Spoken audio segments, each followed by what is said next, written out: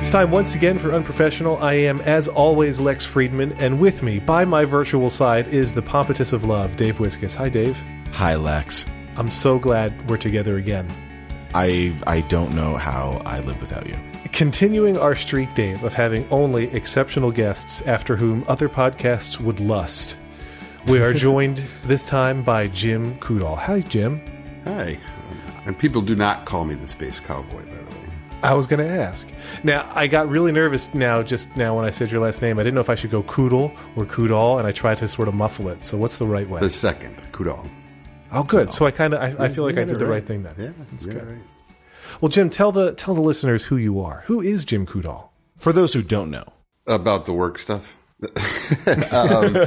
I own a creative firm in Chicago called Coudal Partners, and I guess we're best known for a couple of projects that we are currently running. One is Field Notes brand, which is the line of small memo books and stationery products that we've developed with our partner in Portland, Aaron Draplin.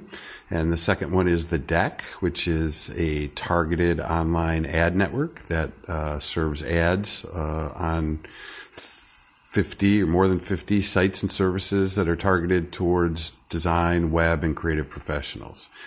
We run Coudal.com, and as we were just talking a little bit, we also ran a little thing called Layer Tennis, which was a live design competition on Friday afternoons.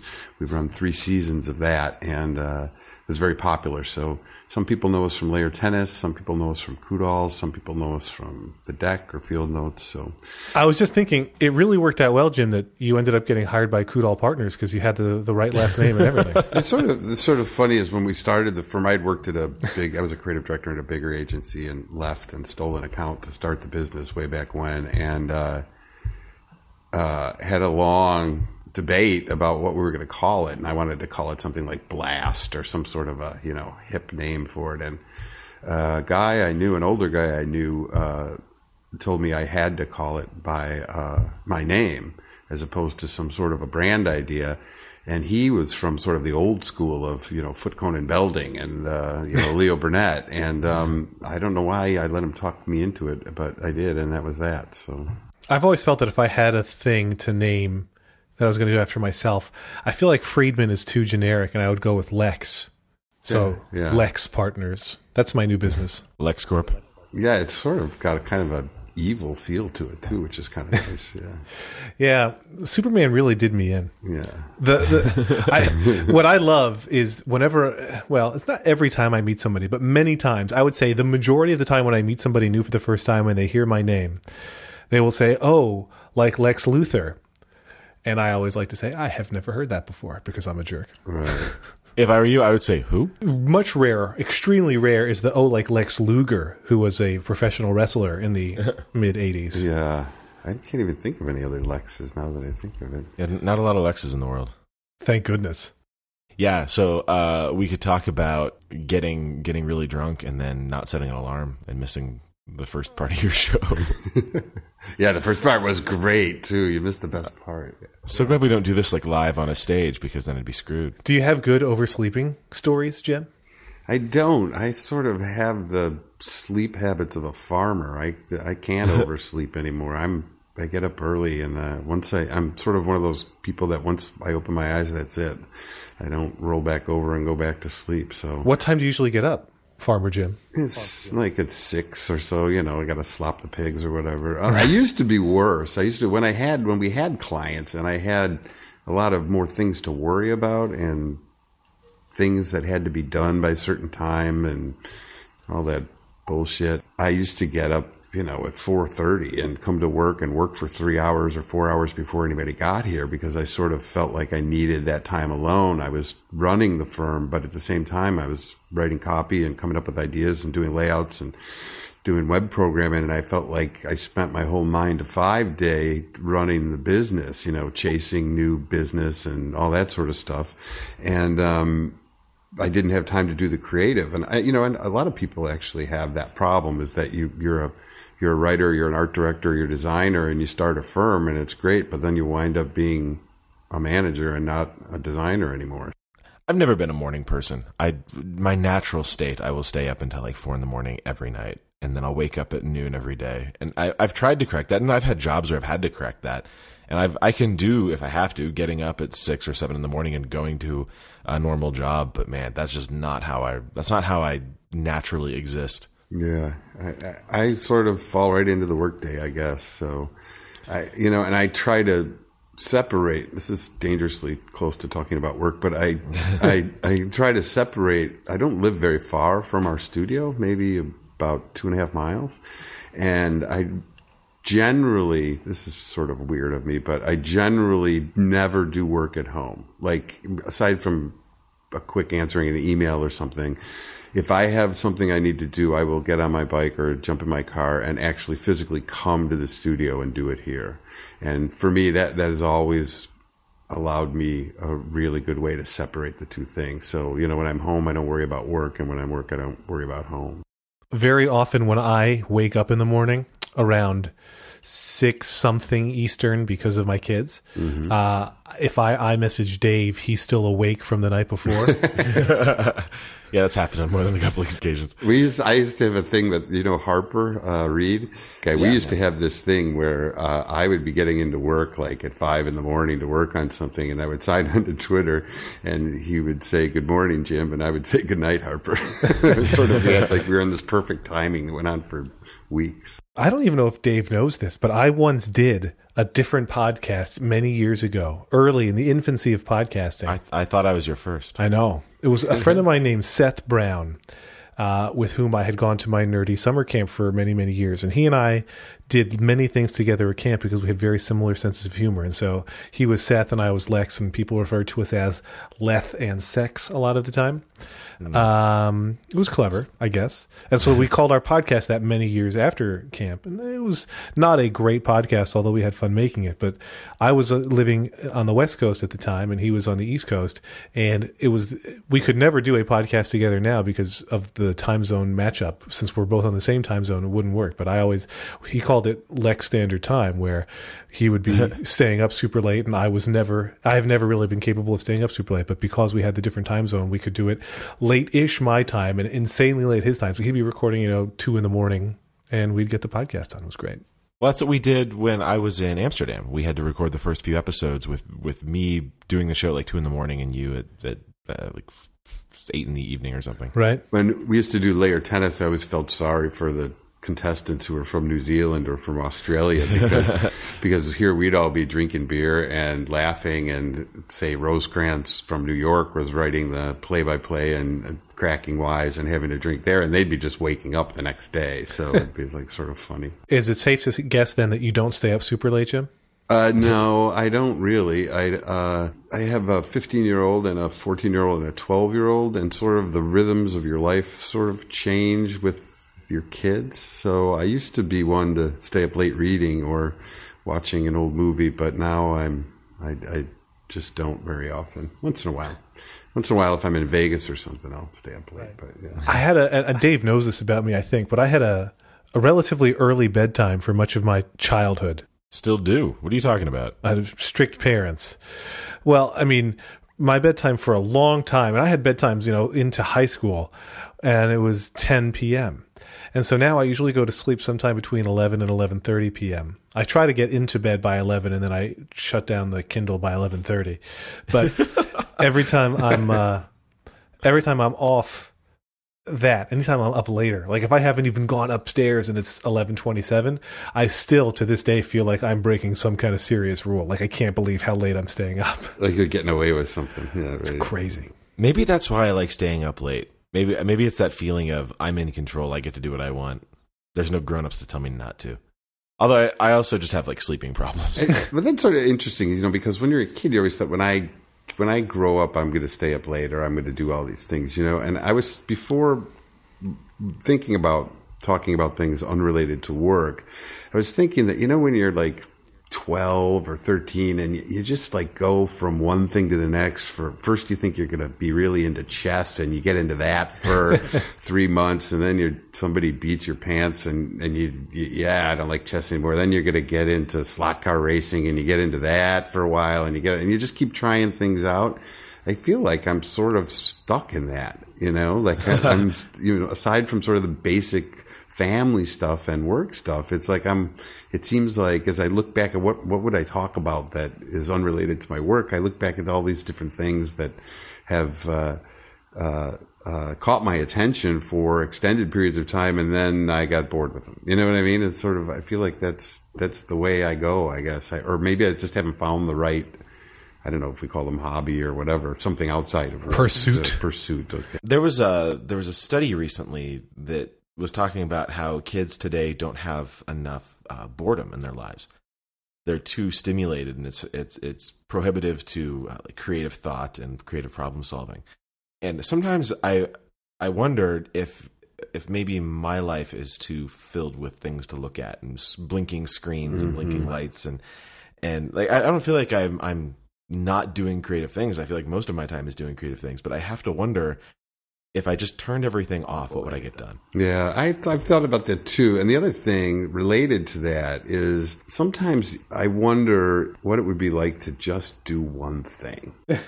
You know what I mean? Like write a book or build a house or tend a garden or, you know what I mean? And just do one thing and do it great and just concentrate on that. And like, then I laugh at myself and check Twitter and then, you know what I mean? And then make plans to travel to Amsterdam or whatever, you know what I mean? Right. Like, but I totally hear that because I often think, man, what if I just stopped Twittering and, or if I just, I'm motivated to consider it, but I'm definitely not motivated to do it because I feel like I would miss it too much. I get a lot of pleasure out of those things. And while I think I could probably be better at any one thing where I'd give it that undivided attention, I'm not motivated enough to actually do it. I'm okay with how things are, I guess. Somebody just said this and it really stuck with me. They said, okay, let's say you're at the bank, all right?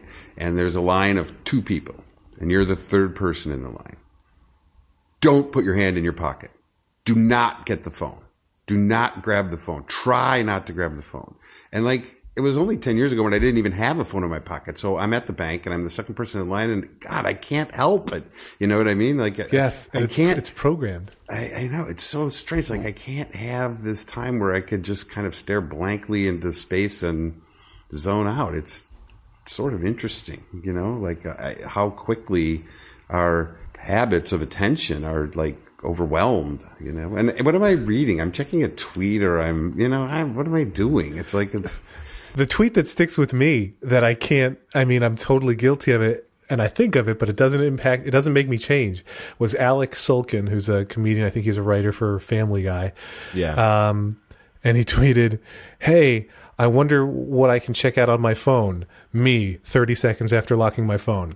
And it's so bad. Like what I try to do now is when we go upstairs, and I'm bad at it. I've used to be good at it, and I've gotten terrible at it. But when we go upstairs to start the bath time, bedtime routine for the kids, mine are younger than 15. I try to leave the phone downstairs so that it's not there, because as soon as there's downtime, I just can't help it. And I know that I'm doing it, and I know that I don't love that I'm doing it, and I still do it. And so now instead of leaving the phone downstairs, I started feeling bad because I was checking my pocket and not seeing the phone and being disappointed. So I'm like, well, if I'm going to check my pocket, I know I'll just put it back in my pocket and leave it there. Forget it. You are in a bad way, man. It's bad. Yeah. I have days, most days, I wake up and I'll lay in bed for like 45 minutes reading stuff on my phone before I finally decide to get up. Oh, that's exactly what I was going to say. Clay Johnson, do you know him? He spoke, I spoke at Webstock in Wellington, New Zealand, and he did all kinds of cool stuff. He's a great guy and a great speaker. And one thing he said I thought was so interesting. He said, for God's sakes, do not use your phone as an alarm clock. And his reasoning is if you use your phone, the alarm goes off, it's in your goddamn hand already, and you're checking the email. You know what I mean? Like you can't, there's all of a sudden, it's like there's no warm up to the day at all. You're just like wake up and you're in the midst of it. So I thought that was sort of interesting. So I've tried not to do that. That's interesting. I should probably switch to that system. Because I do the same thing at night when I go to bed. I'll lay there for half an hour or something reading stuff before I finally put the phone down and go to sleep. Oh, I just go back to the book I'm reading, whether it's on the Kindle or a regular book, and then I have to go back 10 pages to see where I fell asleep the night before. Exactly. So, I do that every time too. I've decided I don't use my wife is a definite iPhone in bed person at night, but I don't do it at night. I put it down and It's Kindle time or You sleep got to time. draw the line somewhere, right? That's right. That's the one spot. But then when I wake up, I don't have to wake up for my iPhone or any alarm clock because I have young children. But then, I mean, when they wake me up much earlier than I feel like waking up, I definitely spend 20 minutes catching up on Twitter as my segue from asleep to awake. It's bad. I keep thinking right now, as we're talking about sleeping and waking up, about how my senior year of high school, and I had been accepted early to Brandeis, and I knew where I was going, and then they send you the documentation like, hey, here, let's have you, pick out what your classes are going to be for your first semester of your freshman year. And I'm like, I am not going to start my first class each day until 9 a.m. so that I can sleep really late each day. Right. And then that was like just the stupidest high schoolist thought because 9 a.m. is so early in college. And everybody else had been smarter than me, it seemed, except for the other people in my 9 o'clock class. But everybody else was starting their days at like 11. And there I was making sure I got to sleep in time so I could get up for a 9 o'clock class every day. Terrible. Well, they say that younger people need more sleep, and I don't feel like I ever grew out of that. I'm sure that everybody who listens to the podcast, I mean, it's in the same situation with the phone and all the screens. I don't know. I mean, we've done this to ourselves. I don't know if I don't know if there's much to be made of it. And I just don't like the idea of being a slave to it. Right.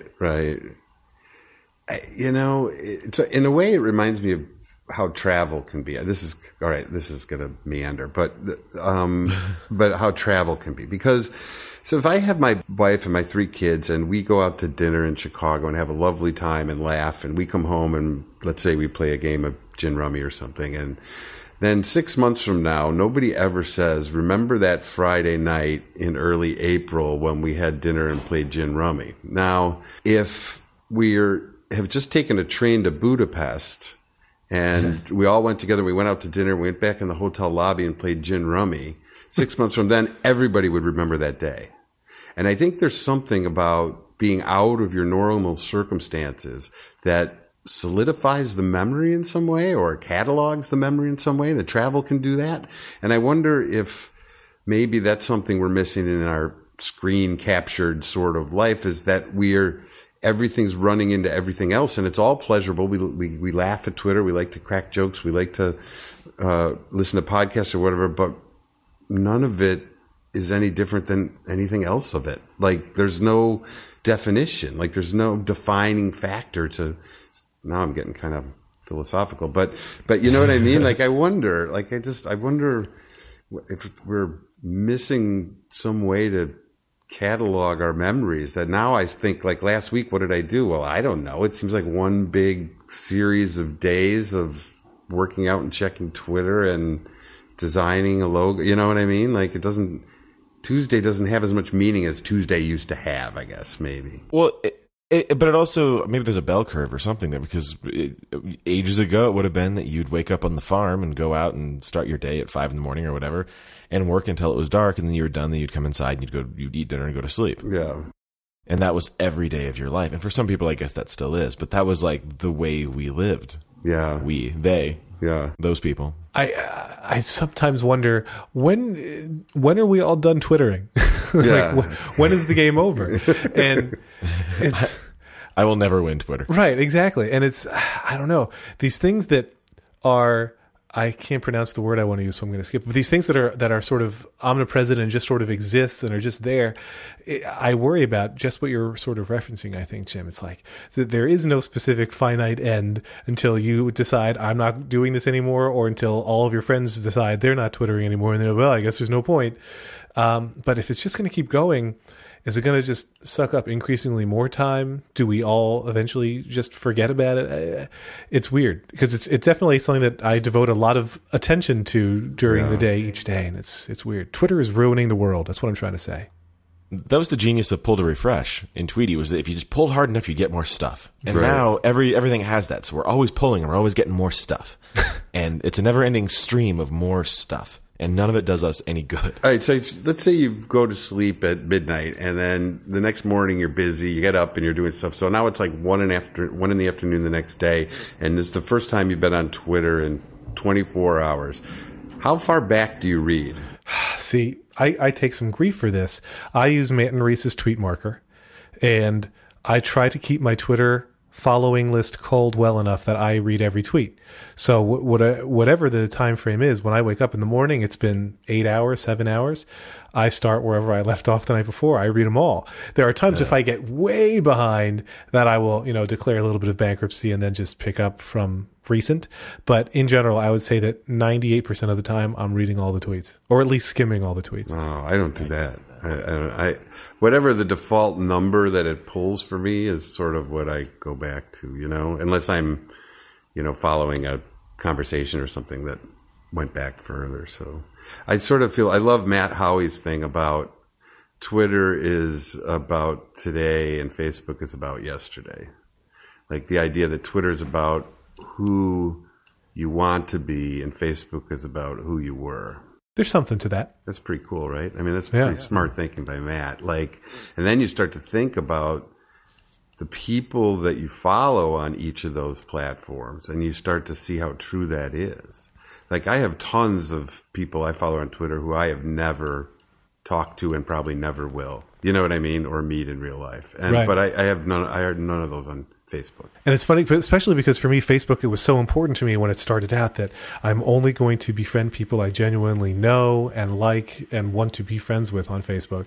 And Twitter is enough different that was never a thing. Like, I wanted to just follow people who are interesting to me, which is not many of the people I know personally. Well, the thing about Twitter, it's set up, the capital is having followers, and on Facebook, that's not the case. So at least for me, I think more cautiously in terms of who I follow and what my follower ratio, that sort of thing. Not to get a social media expert about it, but I look at those numbers and I think, well, do I really need to follow more people? And then I also look at my timeline and I think, do I really need to follow more people? Whereas Facebook, I don't care. I'll be friends with anybody on Facebook because I never read it. It doesn't matter to me. Right. I don't do anything with it either. I actually never post any. I mean, we use it in business for field notes and some other things, but I just follow my kids and immediate family friends, and I just go on there and look at pictures. I don't use it as the way it's intended. So I don't think I'll be getting the new phone, I guess.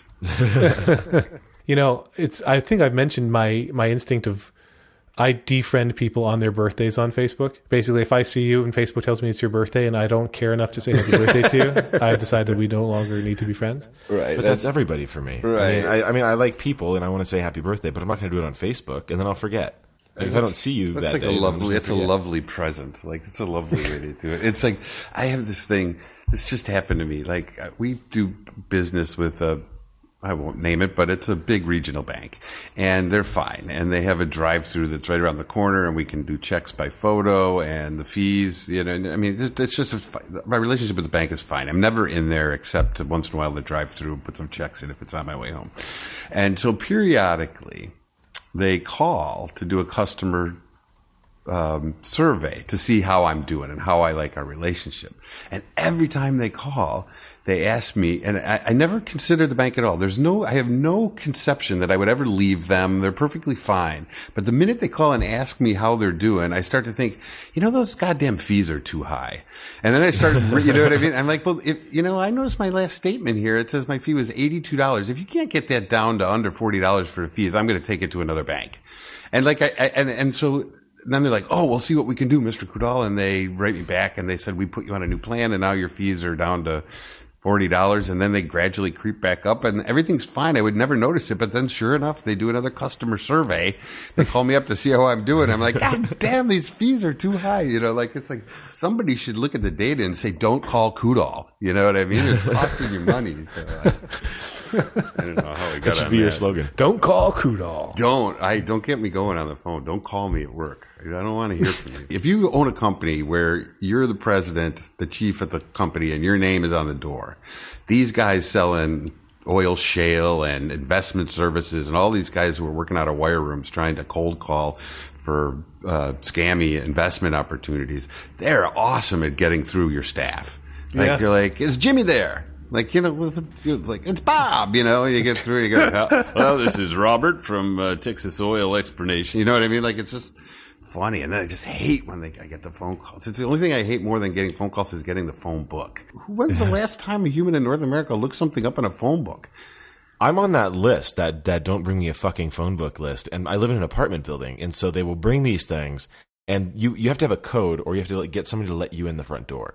And so they will go through the call box and dial everyone repeatedly until somebody finally lets them in. They'll bring in this giant stack of phone books that end up sitting in the hallway for 3 months before somebody finally throws them away. And it's a waste of trees. It's a waste of space. And the other thing it's a waste of is think of all the people who paid for ads in those things. Because what I hate is when I call, especially if I've called for support, if I've called you and said something's wrong with my bill or my internet is too freaking slow, and then as soon as you're done helping me, and they've gotten extremely, not shady because it's obvious what's happening, but they've gotten increasingly sly about this. They're going to say, by the way, please hold for a quick survey. They don't ask, are you willing to take the survey? They don't say, I'm going to send you over. Like literally yesterday, I was on the phone with the cable company and the guy says, please hold for a quick, and before he even said the word survey, I was in the survey. And I don't want to do your survey. I don't care if if you did a fantastic job, then maybe I'll go through it, but I'm calling because I'm in distress. Yes. Right. Lex, you could just hang up. Yeah, I do hang up, but I hate that I have to feel guilty about hanging up. They put me in the survey. It's like I'm almost pot committed, and I feel bad. I don't hang up on telemarketers either. I do. If you call me and I don't know who you are, like within 30 seconds, if I either realize that you're somebody that I don't know, or you're recording, even worse. Yeah. Oh God. Yeah. I just hang up. I don't even say goodbye. I just hang up. I don't. I used to work as a telemarketer, so I feel. Fuck you. I've heard it all. That's how it all started. I worked for a third-party telemarketing agency, so other companies contracted with them. I sold voicemail for Bell Atlantic, and I did a lot of credit card balance transfers. And I was in high school. I had no idea what a balance transfer was, but I sold them. Wait, you sold voicemail? Yes, you signed up for voicemail with your existing Bell Atlantic service. For a short time, I worked for a research company that worked for phone companies when I was in high school, and all I remember is I would call people up and ask them a series of questions that finished with poor, fair, good, or excellent. So the other day, phone rings and somebody else answers it, and they said, Jim, it's Detective Quinn from the Chicago Police Department. I'm like, oh shit, I got to take this, right? So I take the phone, I go, hi, it's Jim. And then you get this. This is not an official call. It's they're trying to raise money for the policeman's ball or something. But it's hard not to take the call from Detective Quinn, You're like, yeah. And they know just what they're doing. I mean, I want to be clear, just so nobody gets the wrong impression here. I definitely do hang up on telemarketers, but I wait for a break when I can tell them I'm about to do so. What the worst to me is I get the incoming call from my bank, because you can't get on the official do not call list for somebody you already have services, subscription with. They're allowed to call you. Okay. So the bank will call. You'll see it's from a toll-free number, so I'm pretty sure it's the bank anyway. And then there's the waiting after you say hello while the computer connects you to the next available agent. They don't tell you that's happening, but you say hello and there's nothing there, and there's nothing there, right, and then you hear the click and the buzz, and then it's, oh, hi, this is so-and-so calling. And those are the ones I'll sometimes hang up on. If I realize what's happening and I can motivate myself, I'll hang up before they even speak, because then I don't feel like I'm hanging up on somebody. I'm hanging up on a machine. You're way too polite. Yeah. My favorite is when you get the phone call and you answer, you say hello, and there's like a couple seconds of silence, and then you hear, please hold for an important call from. No, yeah, right. And then you have to sit on hold. I'm like, you fucking called me. I'm not sitting on hold for you. I don't know what you want. That screws up the whole equation of how a phone call is supposed to work. Like, if I call you, you can put me on hold for a minute. But if you call me, you can't put me on hold. Like, that's, like, it's crazy. This is my time. This is me time. And you don't get to interrupt it by making me sit there and do nothing and not have any idea of what you even want to talk about. Right. If it's like, please hold for an important call from the president, okay, maybe that'll be interesting. Right. If it's please hold for an important call from Mr. T. Yeah, right. I don't even want to hear it. I don't. Apparently, you're way too busy and important for me. Right. Did you ever get a call from the president? I got a couple robocalls from him, so. I used to get a bunch of emails from his wife. I did get one call from the Secret Service once. That was exciting. What'd you do? I didn't do it. I've been to the White House twice, thanks to Twitter. And you have to, when they did the first ever tweet up at the White House, I was one of the Twitterers selected to go. And they told the people who were going like 3 days in advance, they had to do all sorts of Secret Service checking. And so they called to ask some follow-up questions. Wow. Did you get to meet the president while you were there? I can't believe you don't know this. Yeah. This was not so long ago. You met Obama? We shook hands. Really? And I even blogged about the experience and I'll tell the story and you can link to it later. But wait, why didn't you get him on the show? We didn't have the show at the time, but so I'm there, and I see how we're in the East Room of the White House. He probably hates telemarketers too, by the way. I bet. But the signs all say, there's no photography allowed in there, but they're like, you guys are from Twitter, do whatever you want. So people are taking pictures. You guys are from Twitter, do whatever you want. They had no idea. This was their first time ever dealing with it. They had no idea what was going on. And we're literally in the room where just a couple weeks prior he had said, he had made the televised announcement about bin Laden being dead. Right. And so we're walking all around and they're like, okay, now we're going to have you guys go into this sitting situation. And we don't know where the president's coming in from. So people are trying to pick the side they think he's going to come in on. And I saw the people were doing this. I'm like, whatever. I'm either going to shake his hand or not. And I just sat where there was a seat. So he comes in on the aisle I'm closer to, but I can see I'm like the fourth person in the row, and persons 1, 2, and 3 are going to get a handshake as he's walking up to the front of the room, but I'm not. And I've made my peace with that. And then as he's going by me, he literally walks past my row. And you tripped him. Yeah. Makes eye contact with me and steps back, and it's on video. You can see it happen. It happens, in a matter of seconds, but walks past me, and then for whatever reason, he says, I got to shake that guy's hand, and he leans over to get mine. And it was a special moment that Barry and I shared. It was very nice. Barry.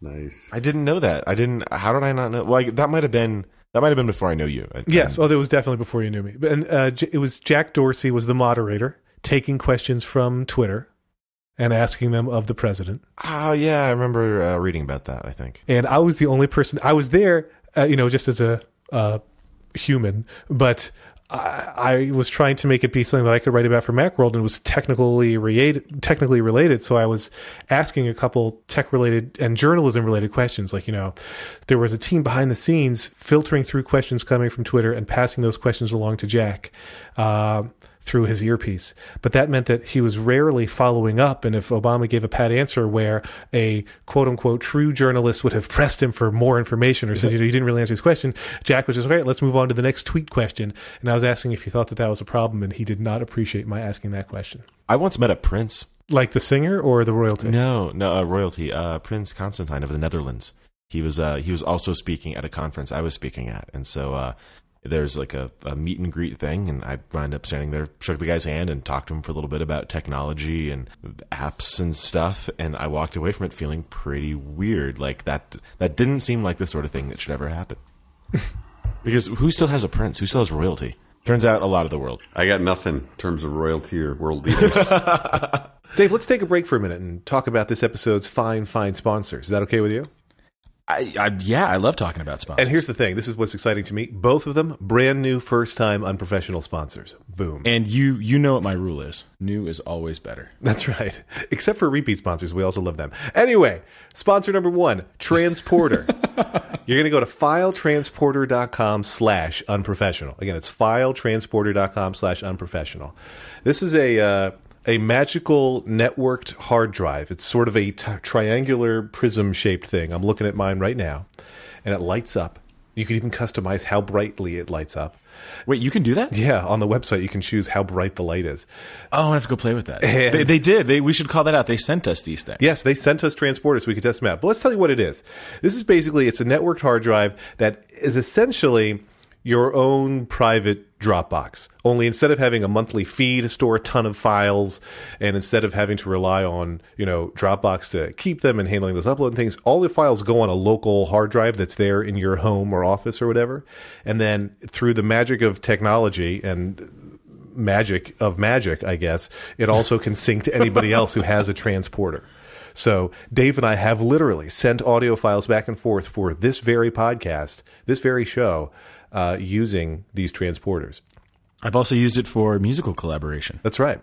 Because it's very good, especially for giant files. It's uploading especially if you're doing very large files, movies, pictures, that sort of thing. Dropbox and music, iCloud, right? Music can be space constrained. But the cool thing with Transporter, we'll get to how you buy it in a minute, but is that you can choose what size hard drive to put in. They sell it with a 1 terabyte or a 2 terabyte hard drive, or you can just buy the empty shell and put your own 2.5 inch drive in there. They sent us the 2 gigs, right? 2 terabytes. 2 terabyte. Sorry, they sent us the 2 terabyte drives. I actually have no idea how big it is because I can't fill it up.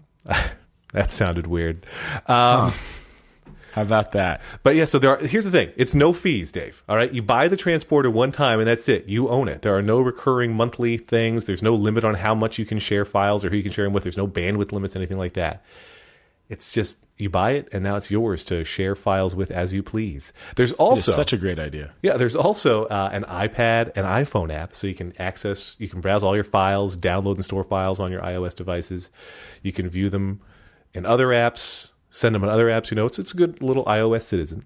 And then the thing is, Dropbox puts those little doohickeys over your icons, so you know if they're synced or not. Transporter does it too. So you can even know, is this sharing? Is this finished uploading? Is it only on my local transporter, or am I accessing this from the internet at large? It's pretty great. It's hit.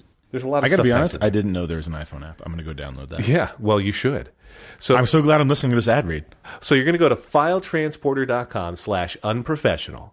You can get an empty drive, an empty transporter that you stick your own drive in for $199. You can get the 1 terabyte for $299. You can get the 2 terabyte for $399. But here's the thing. You actually get to pay less. You, the listener. You can save 10% if you put in the discount code unprofessional.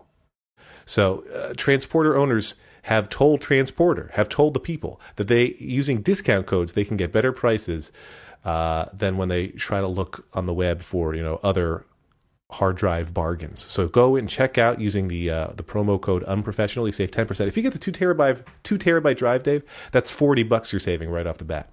That's huge. For all of the great sponsors that we've had and all the good deals that they've given our listeners, I got to say this is a pretty good cost savings. Yeah. I mean, 10% off of a relatively big ticket item in terms of, it's not a $5 app. It's a pretty big deal. No, go Transporter. Filetransporter.com/unprofessional and unprofessional at checkout. And our other sponsor also sent us stuff. Yes, they did. I'm hoping I'm saying this right. Hoban Cards. HOBAN cards. That's hobancards.com. I'm going to spell this out one more time. HOBANCARDS.com. They gave us talking points, but I just kind of want to react to this package they sent. I open up my mail and there's looks like a recycled paper bag style envelope, a small envelope, and inside is a collection of sample cards that they sent over, just showing off their work. And these things are gorgeous, letterpressed, thick, heavy cardstock business cards, and they are just gorgeous, super well done.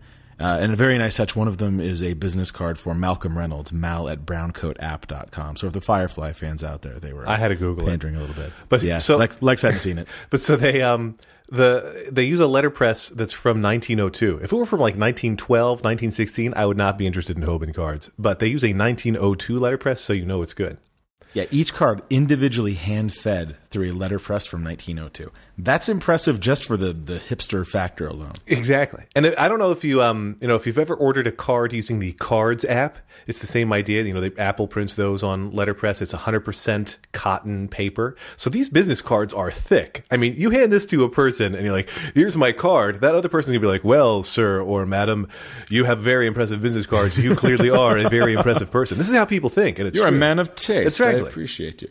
I think that if you're going to hand somebody a business card, and I really do believe this, if you're going to hand somebody a business card, you are giving them something that they are now responsible for carrying around in their pocket as a physical item that is taking up space somewhere on their person. And if you're going to do that to somebody, if you're going to inflict somebody with that burden, it should be worth carrying. That's right. And these things feel like they're worth carrying. These are the kind of cards that you would take out later just to think about how well made the card is. And if somebody's putting that much thought into their business card, beyond just coming up with a whiz-bang Web 2.0 sounding title for themselves, but the actual feel of the thing, that tells you something about that person. Basically, when you order them, you get 100 letterpress business cards on this thick paper. You're basically going to think to yourself, I don't want to give these out because they're so great. But they, the ones they sent us, you can do your own custom design if you want, but the one they sent us are, all the different design offerings that they have, and they're clean, well designed, they look nice, they're slick. And they have possibly the best promo code for unprofessional listeners in the history of unprofessional related promo codes. I really do love this. Can I say it, or do you want to say go for it? It's yours, man. The promo code is HumbleBrag. And you use the promo code HumbleBrag. And what do you get? You get free shipping. So it's HumbleBrag, all one word. So you get your 100% cotton printed letterpress cards without paying for the shipping. And nobody likes paying for shipping. They're not on Amazon Prime. So if you want to get free shipping, you've got to use our promo code, and it's HumbleBrag. I love it. All one word. I can't get over how thick these are. So go to hobancarts.com, like Dave said, HOBAN cards.com, and go to filetransporter.com/unprofessional. Use humble brag at one and unprofessional at the other. It's your job to re-listen and figure out which is which. And thank you to both of those sponsors. Love having first-time sponsors. I love sponsors that send us stuff. Yeah. And now we've got transporters and other people's business cards. We are in. Well, the other people, it's Shepherd Book, Evan Hawkins from Hoban, and Malcolm Reynolds. So right. It's pretty good. It's all, and there's like a Janestown reference in here. So you've never seen Firefly. You have no idea what's going on. But for me, a big Firefly fan, this was actually a very nice touch. I've seen all the rest of the Joss Whedon oeuvre. I want to be clear. It's just I sat out Firefly. I didn't like it. Oh, how? You got to get into that shit, man. I'll try it again. I want to say, if you want to get in on the Dave and Lex sponsorship love, all you have to do is give us money in exchange for goods and services. Go to Mule Radio. It doesn't hurt to send us free stuff either. Go to muleradio.net. No, sponsor. Go to sponsor.muleradio.net and hook us up. We'll take care of you. We'll do good. This might be the best ad read we've ever done. And they should also, they being you, the listeners, you should go follow us at twitter.com or facebook.com or app.net/unprofesh at any one of those. Do that. Let's get back to Jim. I think that the group of people who have been doing interesting stuff on the web since 99, 2000 was pretty small. And, it's sort of like the population of South by Southwest, like everybody knew each other for the first 4 years. Then everybody knew somebody who knew somebody for the next 4 years. And now nobody knows anybody because so many people are involved in it. So maybe that's why I know people. I just met you guys. That's right. Before I met Dave earlier, but I hadn't met you, Lex. So. I know. This is exciting for me. Considering the people that you know, not to get into a weird name droppy thing, but considering that you've known people for a while, and you've known some very interesting people. You currently know some very interesting people. When you and I met, you introduced yourself to me. Like, you just came up and said hi and shook my hand. Right. And I guess knowing what I know now, that's interesting because it seems like if it were me, like as I know more and more people, it gets harder and harder for me to like just go up and say hi to somebody. So to have maintained that seems like a very cool, old school, you never know who you're going to meet sort of thing to do. I think the other side of that coin is that after I meet somebody, I immediately forget their name. So it's like it doesn't. It's interesting. Here's a story about internet royalty for you. Is that I had been online friends with Zeldman for a long time, starting in 1999 or whatever, but I had never met him. And it was South by Southwest in 2006. We'd never met in person. And he was in the green room. He was about to give a speech or whatever. And he was talking to somebody, and I happened to be there. I walked up to him and I said, Jeffrey, I don't mean to interrupt. I just want to say hi. It's Jim Coudal, and hopefully we can catch up later. And he stopped what he was doing, and he stood up, and he gave me a hug. And then he said, we'll talk later. And he sat back down to his conversation. And I thought, wow, I think I'm going to like that guy.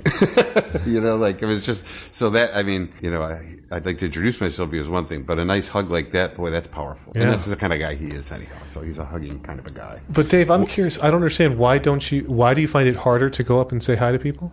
Because if I'm in a room and I know 5 of the people, and there's 5 I don't know, I probably won't go say hi to those other 5. I see. I probably won't introduce myself. If it's 5 people I know and one other person, even that, most of the time I think I would just, it depends on how I walk into the room and who's there and that sort of thing. But it's just hard to, I don't know, I don't feel comfortable with that.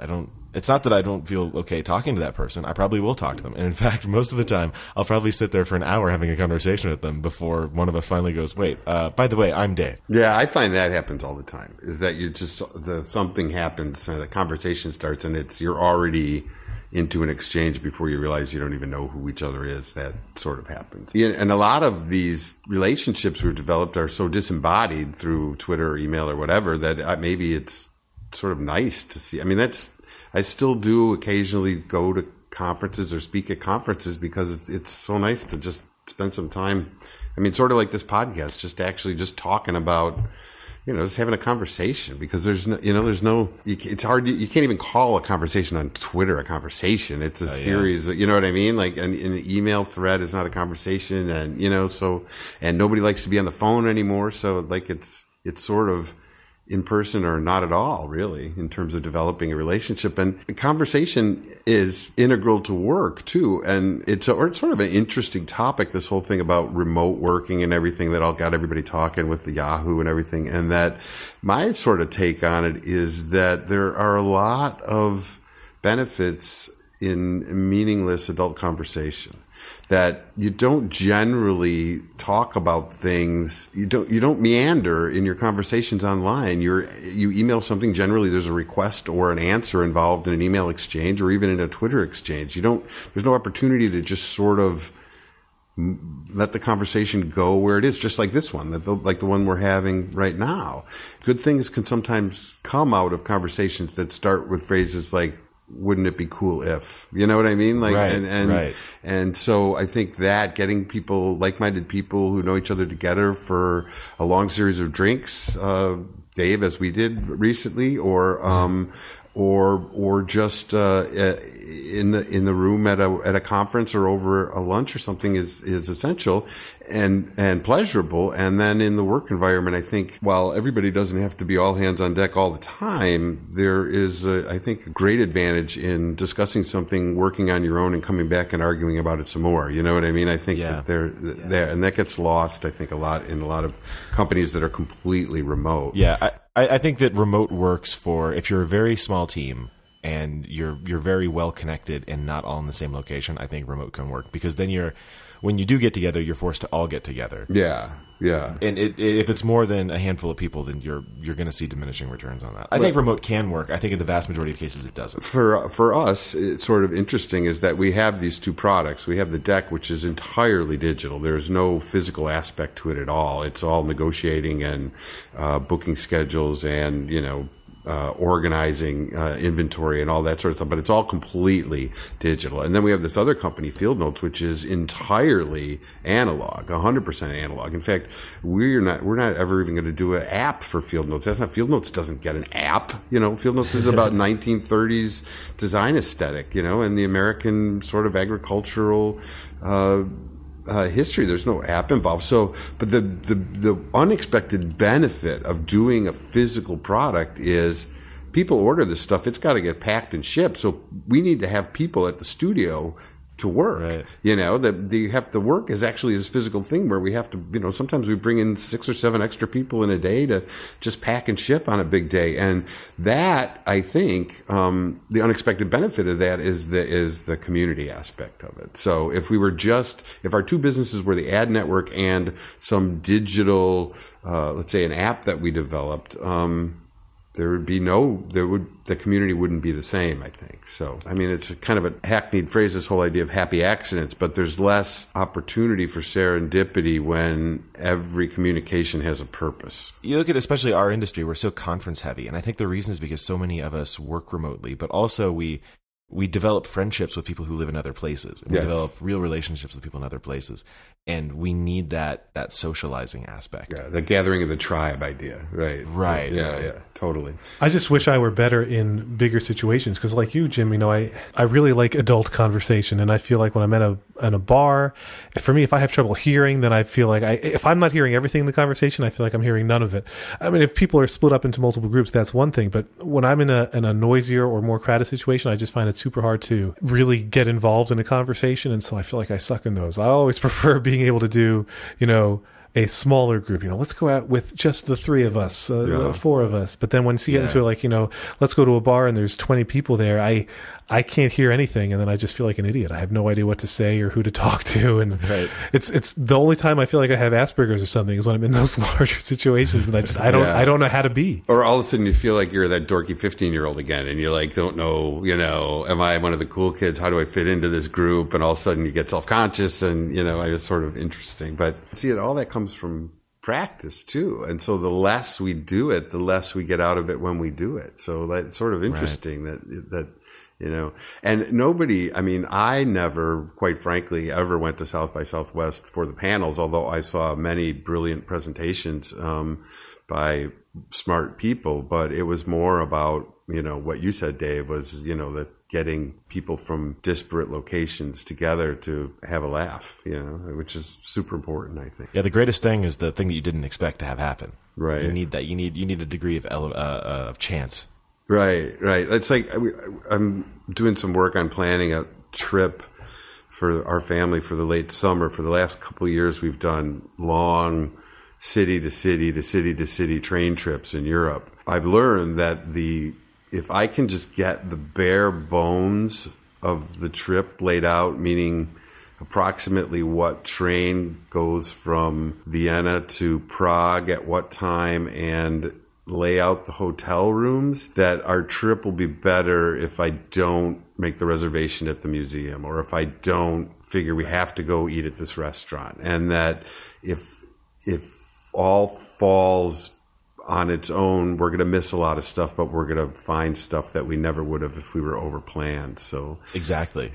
So for Ireland, going to Ireland, I bought a ticket to Dublin and I bought a ticket home from Amsterdam. Cool. How I get from Dublin to Amsterdam, I have no idea. I'll figure it out when I get there. And I think that would probably freak a lot of people out. Yeah. But it's actually, I find it to be less stressful because I don't have a schedule that I need to adhere to. Yeah, I think that's great. It's a little more difficult with 5 people, I think, but when you're on your own. The thing to extend this travel metaphor, I have to tell you guys, there is very little better in the world than being on a train on a sunny winter afternoon rolling through the German countryside drinking a beer. There is very little in the world that's better, because you know this is a 5-hour trip. You have nowhere to be. Nothing to do. You can play a game of cards. You just stare out the window, and that is more attractive now relative to our earlier conversation, that we're always so distracted by so many things. Is that here you've got this little cocoon of time where you have no responsibilities and nothing to do but stare out the window, and that becomes precious, maybe in a way that maybe it wouldn't have been in the past. And if you're lucky, nobody will call you. Or you can just turn the phone off, I suppose. This is Detective Quinn. I don't mean to bother you, but yeah. I was just thinking that when I go to, we're thinking about a trip to Disney World because we have young children and that's what you're supposed to do. But I know that for me, if we go to Disney World, I'm going to handle it the exact opposite of the Coodalls and Whiskuses of the world, because Disney is so prohibitively and insultingly expensive that I want to make sure, and there's so many lines and just waiting and all that nonsense, I want to make sure that we do it as intricately as possible. So, there's these websites and books devoted to get to the park a half an hour early for the ribbon cutting ceremony, and then you get in first. And when you get in first, have some of the party get into line for this ride while other people take your tickets and get fast passes for these other 2 rides. Because I want to be, and then my sister did this. She has 5 kids, and they did it, and they got there. I know, it's crazy. And they were done and back in their hotel each day by 3 p.m. because they had done everything they had planned to do that day. And to me, that's awesome. Like, if I can nail Disney, that's the only way I'm going to do it. And you get back in the hotel room and say, okay, let's watch the video of how much fun we just had. That's right. That sounds horrible. Where's the adventure? You're eating the spam of adventure. I did, yes. I did Disney just once. Luckily, my kids have grandparents that love to do it, so I never had to do it again. That was sort of it was always right around Father's Day. My Father's Day present was my family went to Disneyland and I didn't have to go.